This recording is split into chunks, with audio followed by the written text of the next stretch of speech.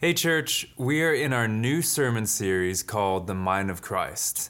And as Missy said earlier, this actually comes from a sermon content survey we did with you guys last year. And actually, pretty much all of our sermon series this year come from that survey. But specifically in this sermon series, each topic we'll be discussing comes from something that you guys suggested, something that you wanted to learn more about, something that you want to talk about. What's unique about this series, though, is that this is about how to think like Jesus. 1 Corinthians 2 says, you have the mind of Christ. So you can know spiritual things, you can think about spiritual things, you can talk about spiritual things.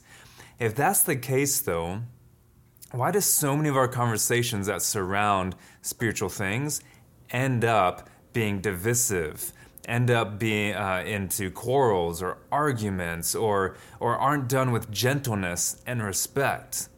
If we actually are going to operate in the mind of Christ, gentleness and respect, humility, love, peace, those things should reign in our conversations. Those things should guide and direct how we interact with others, how we talk about these things inside the church and outside the church. Problem is, we tend to not be able to talk about these things inside the church very well. And so we're going to start off with theology today, just theological doctrines in general. And what I want to do through all of these through all of these topics, is not tell you what to believe. That's not the goal here. The goal here isn't to tell you what to believe. The goal isn't to say you need to, here's the 4 positions, and this is the one that I think is best, and these are the ones that I think are worse. That's not the goal here. The goal here is to teach you how to think, so that you can do that on your own, because you have the mind of Christ. I don't need to give you the mind of Christ. You have it, 1 Corinthians 2 says, if you're a follower of Jesus. So, if that's the case, how do you tap into the mind of Christ? How do you use that? How do you appropriate the mind of Christ as we talk about these issues? I think if I can show you how we do that, then you'll be good to discern that on your own and think through these topics on your own, and do so with gentleness, respect, and love, because that is really what's fueling the mind of Christ for us. So, we're in 1 Peter today, 1 Peter 1, 13 through 17, and the context of this is embracing exile. We preached a whole series on this last year, and what it means to embrace exile, right? And these are believers he's writing to. These are followers of Jesus who are in exile in this world, who recognize that their place is in heaven, that they're citizens of heaven, but right now they're in this world. So how do we as followers of Jesus live in this world, embrace this exile that we're in? Like in Jeremiah, he says, seek the welfare of the city, right? He says to build and to plant and to start families. How do we do that while also living for Jesus? That's the context of 1 Peter here. And so when he starts off in verse 13 and he says, therefore, he's saying therefore because that context, preparing your minds for action, being sober-minded, so not letting things affect you too much. Like, for instance, your emotions can make you go to the extremes. He says, don't be like that. Be sober-minded. And sober, like opposite of drunk, right? So have control of your mind. Be sober-minded. Set your hope fully on the grace that we brought to you at the revelation of Jesus Christ. So here he talks about preparing your minds for action. And if you see an older translation, it's like girding up your loins. The loins of the mind, essentially. So preparing your minds for what? To do something, for action. So here's the thing about theology and theological doctrines. Orthodoxy leads to orthopraxy. So right theology leads to right practice. Okay? How do you know if you have right theology? Well, you're practicing the faith right. How do you know? And if you're practicing it wrongly, well, then that says something about your theology. So, I'll do a little exercise with you guys. And just off the bat, we'll give you a minute on screen, but you'll probably need to pause it. So this is an exercise that will take longer. It could actually take hours. So the point of this exercise is not for you to figure it all out with your R3 right now. The point of this exercise is to show you how important it is to figure this out and how it affects how you think about theology and theological doctrines. So this is called theological triage. If you think about a triage unit, like in a hospital or on the battlefield, right? It's a unit where people are coming in with injuries, with sicknesses, with they're suffering in some way, and the nurses, the doctors, they do a triage. It's like an emergency room, right? You go in the emergency room and they say, well, what's wrong with you? Well, if you tell them you have chest pain, they're going to send you back right away to get an EKG, right? If you tell them, oh, well, I have a cut on my arm, they're going to say, hey, wait in the waiting room because your injury isn't as vital and potentially life-threatening as something, this other condition or this other injury. So with theology then, if we're going to do theological triage, it's which doctrines are the most important? What is core to us? What are the things that are so vital that if a Christian does not believe that thing, it actually means they're not a Christian? Okay? That's the core. That's core theology. And then there's second order doctrines and third order doctrines, and maybe even down below that. So this exercise, and what I want you guys to do is we're going to put a bunch of these on the screen. We're going to put 20 of them on the screen, and as I say them, we'll put them up on the screen. I'll explain them very briefly so that you know what I'm talking about here, what these doctrines talk about. But what I want you to do is do some triage, do some theological triage, and just figure out which ones are the core. So you don't have to do second order and third order, but which ones would be core and which ones would you put underneath core? That's going to tell you a lot about your theology. It's going to tell you a lot about your practice and why you do things the way you do. And maybe, just maybe you'll see, wow, I've been putting some things that are core, I've been putting some things that aren't core into core theology, and I've actually hurt people because I've made these things core and they're not actually core. I've elevated this up to the level of that, and it's actually not as important as that. So let's give you the doctrines, then you guys can figure that out together. Hopefully you have fun in your R3. Hopefully it doesn't break out in quarrels and fights and stuff. I don't think it will. But hopefully it also leads to robust discussion. Maybe not all in this weekly rally time, but throughout your discipleship time with your R3 leader as well. Okay, so here we go.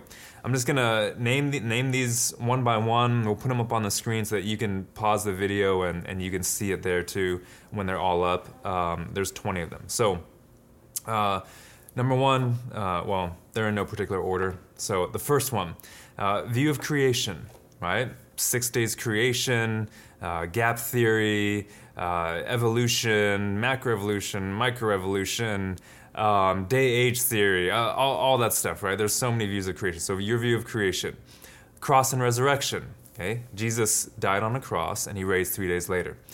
View of gender roles, okay? We're actually going to talk about that in a few weeks, or maybe even next week.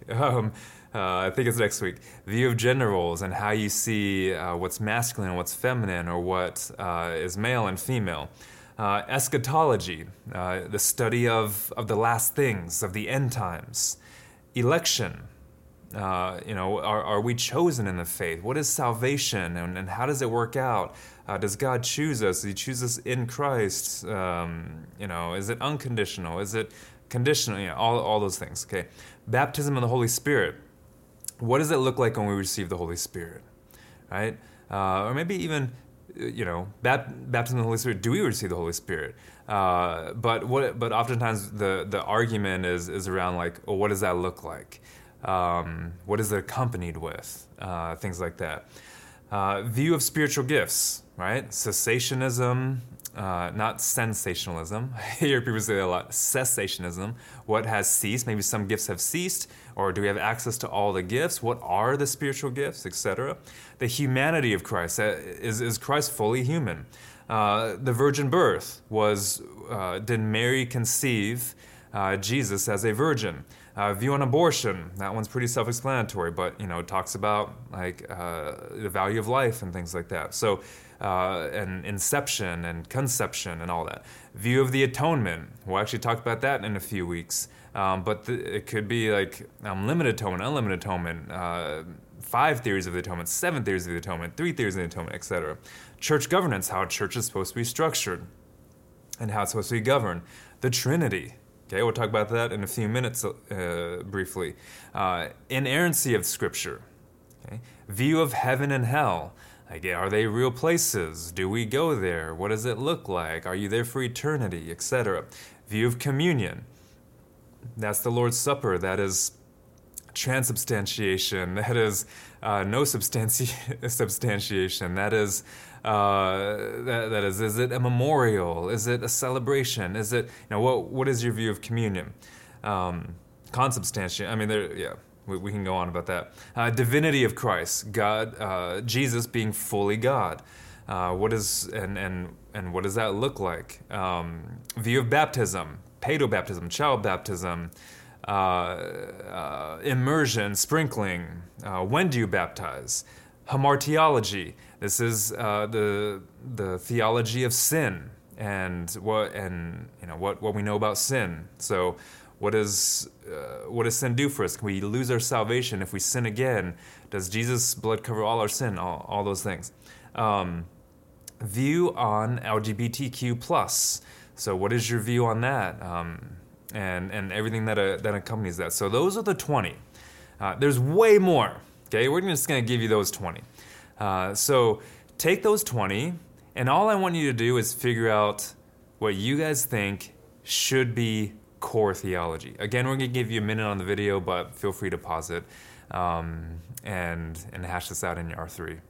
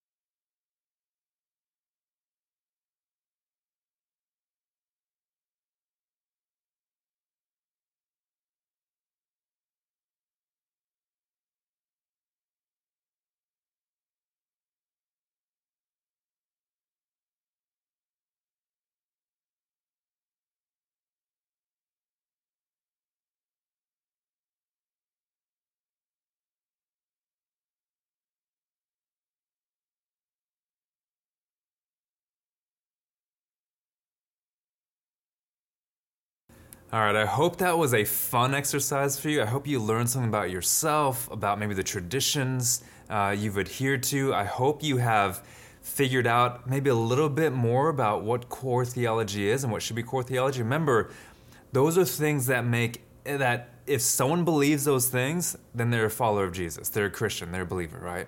So if someone doesn't believe those things, or if they have a differing opinion on them, well, then that's where you get into aberrant theology, okay? Or those things shouldn't be core. So let me just give you what I think in this list is core theology. View of creation. No, I'm just kidding. I don't think that's there's so many different views on that, so I would put that down below. So virgin birth would be an example. The Trinity, core theology. The divinity of Christ, the humanity of Christ. Really, there's only, 5 or so on here, maybe a little bit more. Cross and resurrection, right? Those are all core theology.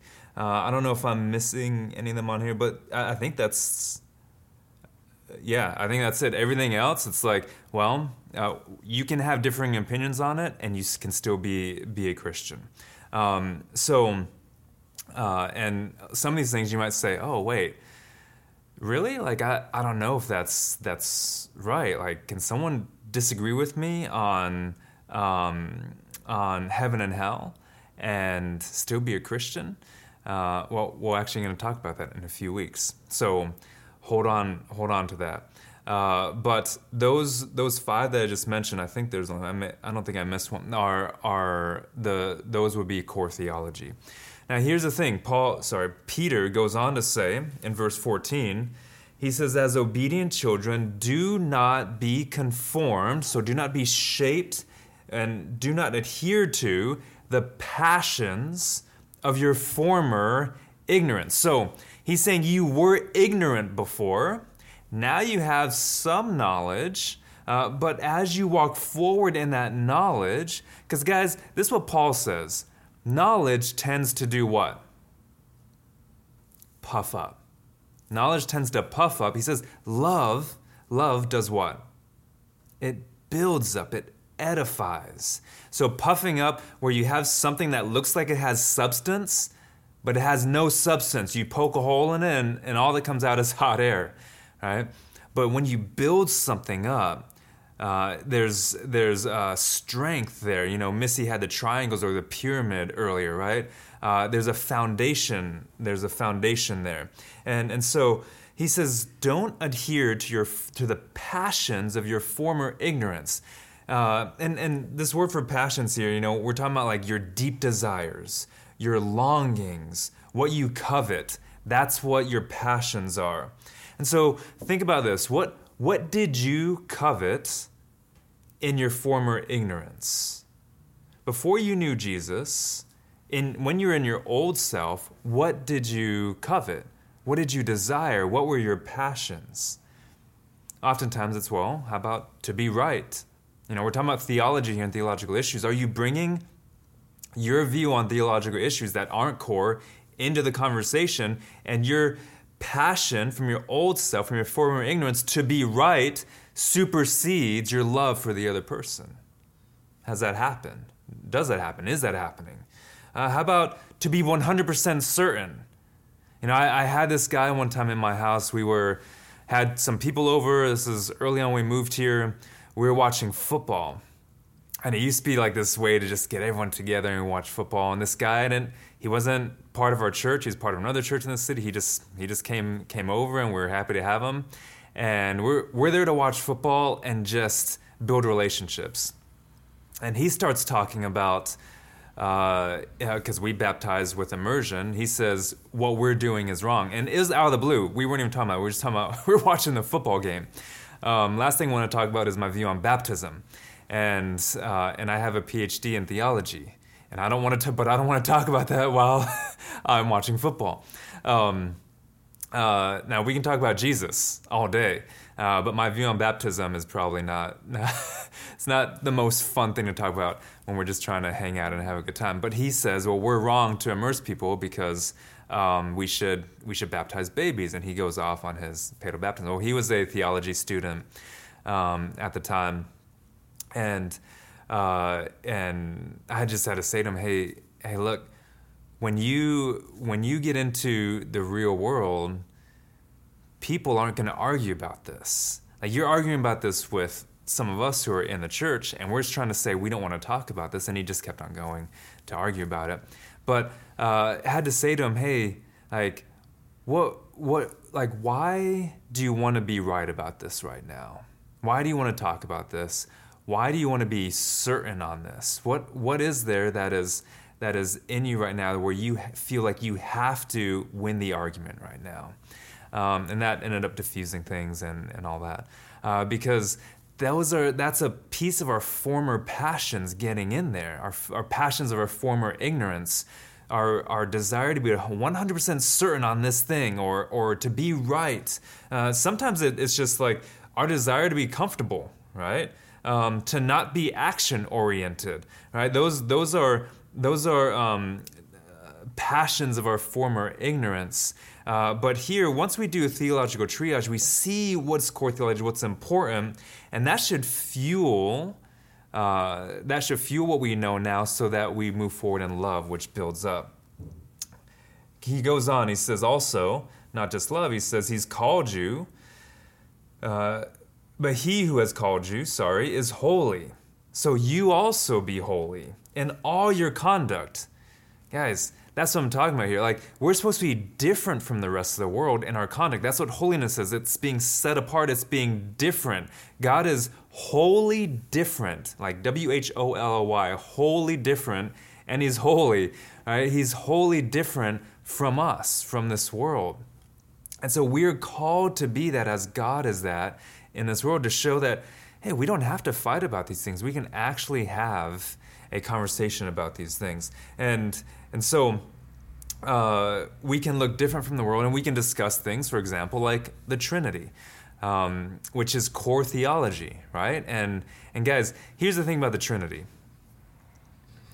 Here's the one thing you need to know about the Trinity if you know nothing else. The Trinity is, and God in his essential character is incomprehensible.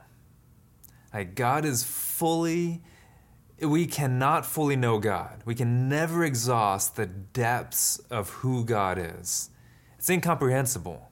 And if you know that coming into it, you know that you're not trying to get rid of the mystery of who God is so that you can fully know, be fully 100% certain, be fully right. You're coming into it with a humility where you are submitting yourself before God and saying, God, help me to understand spiritual things because we have the mind of Christ. But at the same time, you're God. I'm never going to fully know you. And that's the beauty of it. And that's the beauty of you being God and me not being God.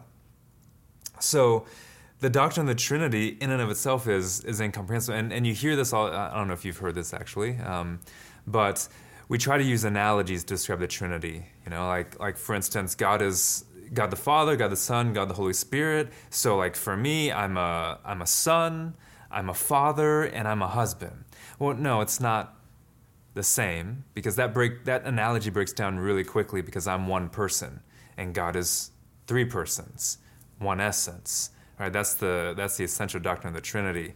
One essence in three persons. Not one essence manifested as different people, as different people. So one person that sometimes he's Jesus, sometimes he's the Holy Spirit, sometimes he's no. It's three different persons is how it's described in as the doctrine is formulated in church history. So that is, and like you could spend the rest of your life contemplating that and still not fully grasp it, still not get it, still not fully understand, because there's a mystery there. So the Trinity is, and guys, all of these doctrines that we've just mentioned and talked about, you could study them for the rest of your life. I mean, I took full-on courses in seminary on these things. I've taught full-on courses on these things. I've read numerous books on each of these topics, and you'll never even fully exhaust all that you can know about each of these topics.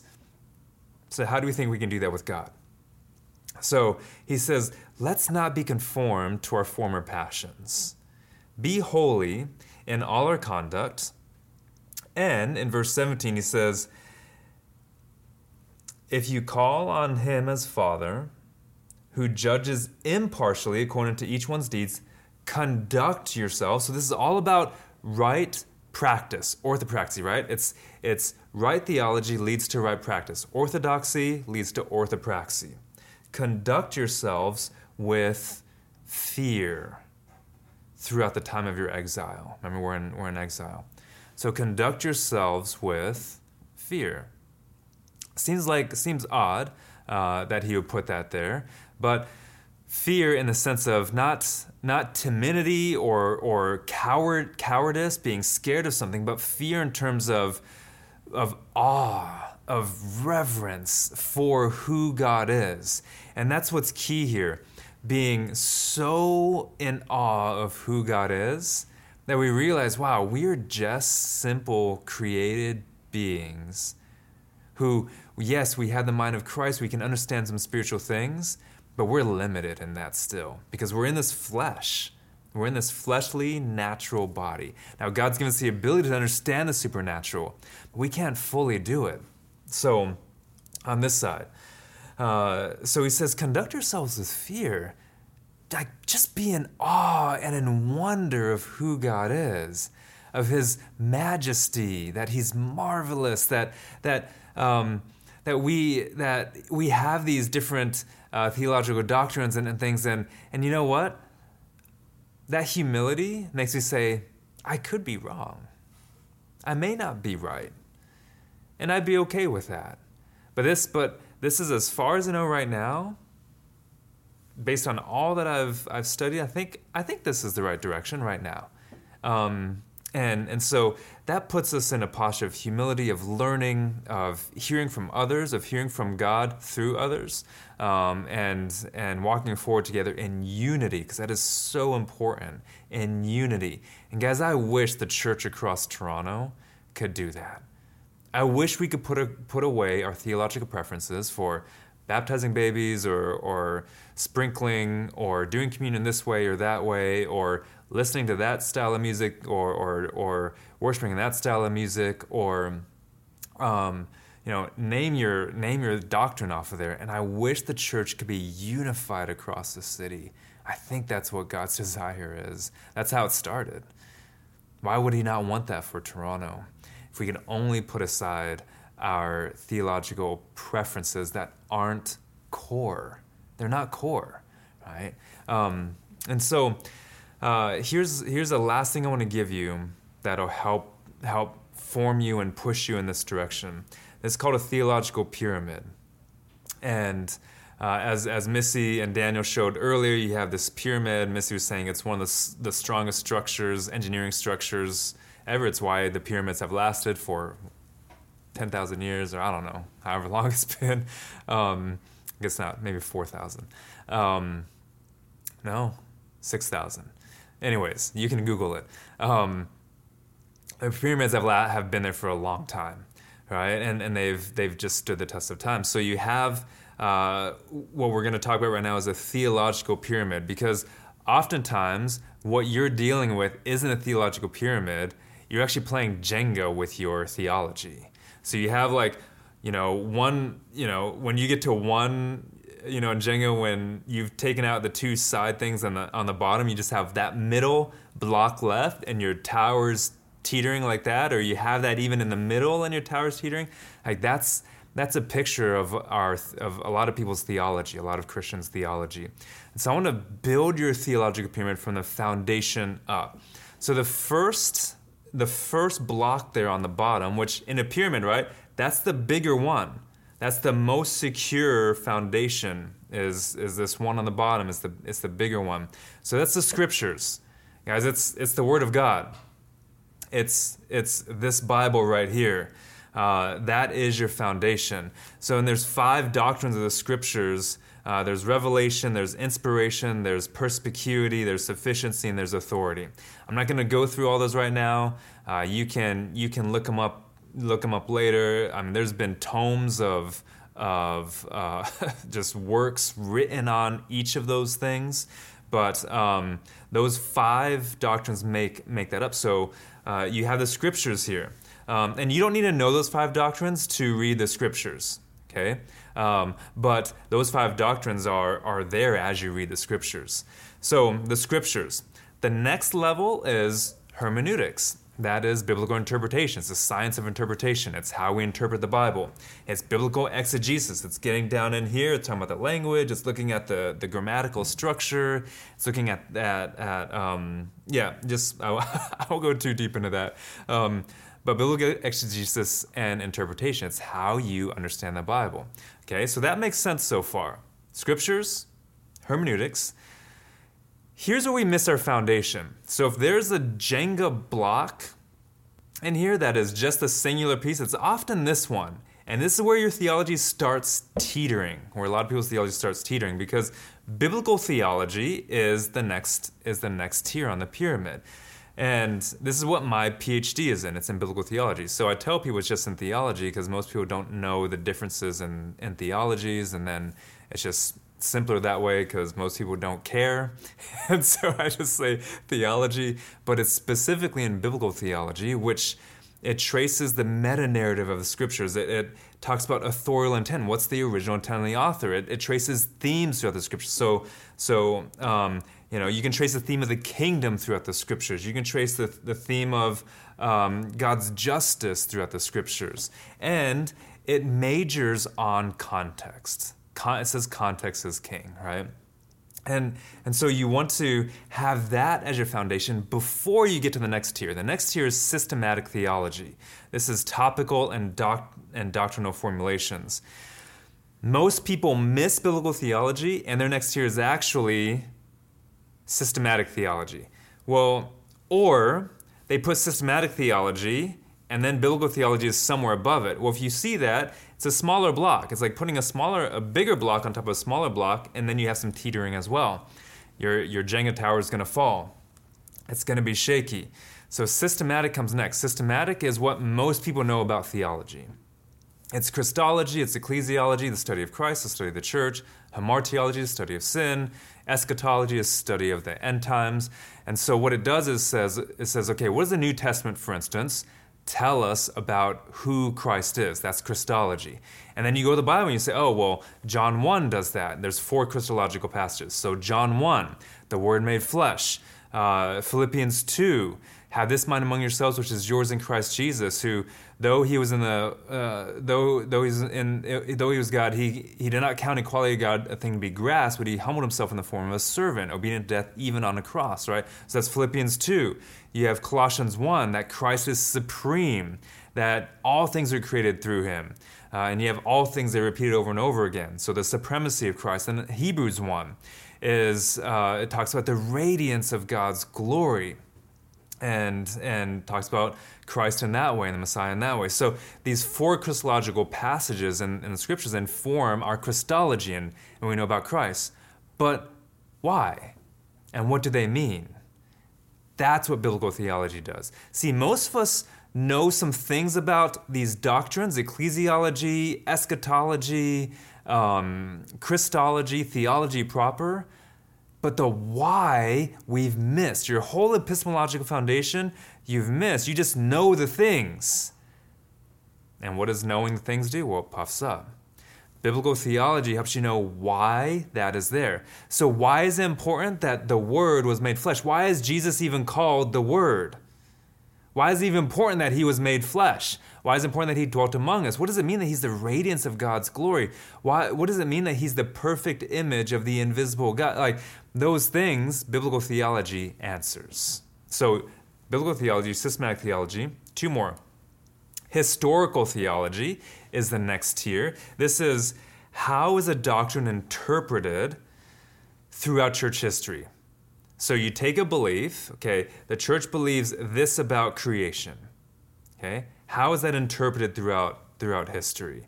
The church believes this about eschatology. How is that interpreted throughout history? So, for instance, when I was growing up in the 90s, eschatology was really big, and pre-tribulation eschatology, premillennial eschatology, rapture was very big. That Jesus will come and save the church before the tribulation. Well, if you know historical theology, which most people don't, and if you say, well, how is that interpreted throughout history? You would see that pre-trib, premillennial eschatology is brand new in the history of the church. Like it was like 100 years old, maybe at the time I was growing up. And it became this popularized thing because we all want to be saved from the tribulation, but the Bible actually never talks about it that way. And the church throughout history hadn't talked about it that way. So it talked about us persevering through those times. And so if you have pre-trib theology, you need 2 raptures to happen. But the Bible only talks about 1. So that's where historical theology really helps. Historical theology also helps when you think of social issues as well. Like we had some of those in our theological triage, and most people don't know how the church has interpreted these things throughout history. Well, that's where historical theology is so key. And if you lop off the top of the pyramid, well, you end your pyramid at systematic theology. at just knowing things. And what ends up happening is what C.S. Lewis calls chronological snobbery. You just think you know it, and you don't need to know what anyone else has believed before you because, well, chronologically you're ahead of them, and so you're smarter, and so now that makes you a snob. But historical theology helps put us as the church in context with the church throughout history. And then the top of the pyramid is practical theology. Right theology leads to right practice. And so if you're not practicing right, you're missing something in your pyramid. If you're causing divisions, well, you're missing something in your pyramid. If what you think about a certain issue, any of those issues on that list or anything else, causes you to be angry at other people in the church or causes you to leave a church divisively, well, then your theology is off because it didn't lead to right practice, right? So in the household of God and the family of God, we can actually talk about these things. And so, because if you look at this pyramid, if you look at those doctrines, there's a lot to be uncertain. There's a lot to be uncertain of in here. It's why we should conduct ourselves with gentleness, with respect, with fear. And if we can do that inside the church, if we can do that together inside the church, we can do that outside the church. Because actually a lot of people outside the church aren't even talking about these things. We'll talk about that more as we go forward. But guys, when people outside the church see that we are fighting inside the church, they don't want any part of it. How many times have you seen a fight and you're like, hey, I want to go in there? No, people tend to avoid those things. So as a church, we want to show unity and grace for differing views. And that's the beauty of Trinity Life, is we've majored on the core things. And so we have people in our church who are on all ends of the spectrum and in between on different theological issues. Why? Because we're not majoring on the minors. We're majoring on what's core. Now, if you want to talk about the minors, I'm more than happy to talk to you about it. Your R3 leader is more than happy to talk to you about it. And we'd love to talk about those things. But we're not going to let them get in the way of the mission of God to make disciples who make disciples who make disciples. Let's pray. Jesus, thank you for your word. Thank you for your truth. And just continue to form us in your image. Continue to form us according to your purposes. And may we not be conformed to this world, to the passions of former ignorance, but by the renewal and the transformation of our minds. Pray this in your name, Jesus. Amen.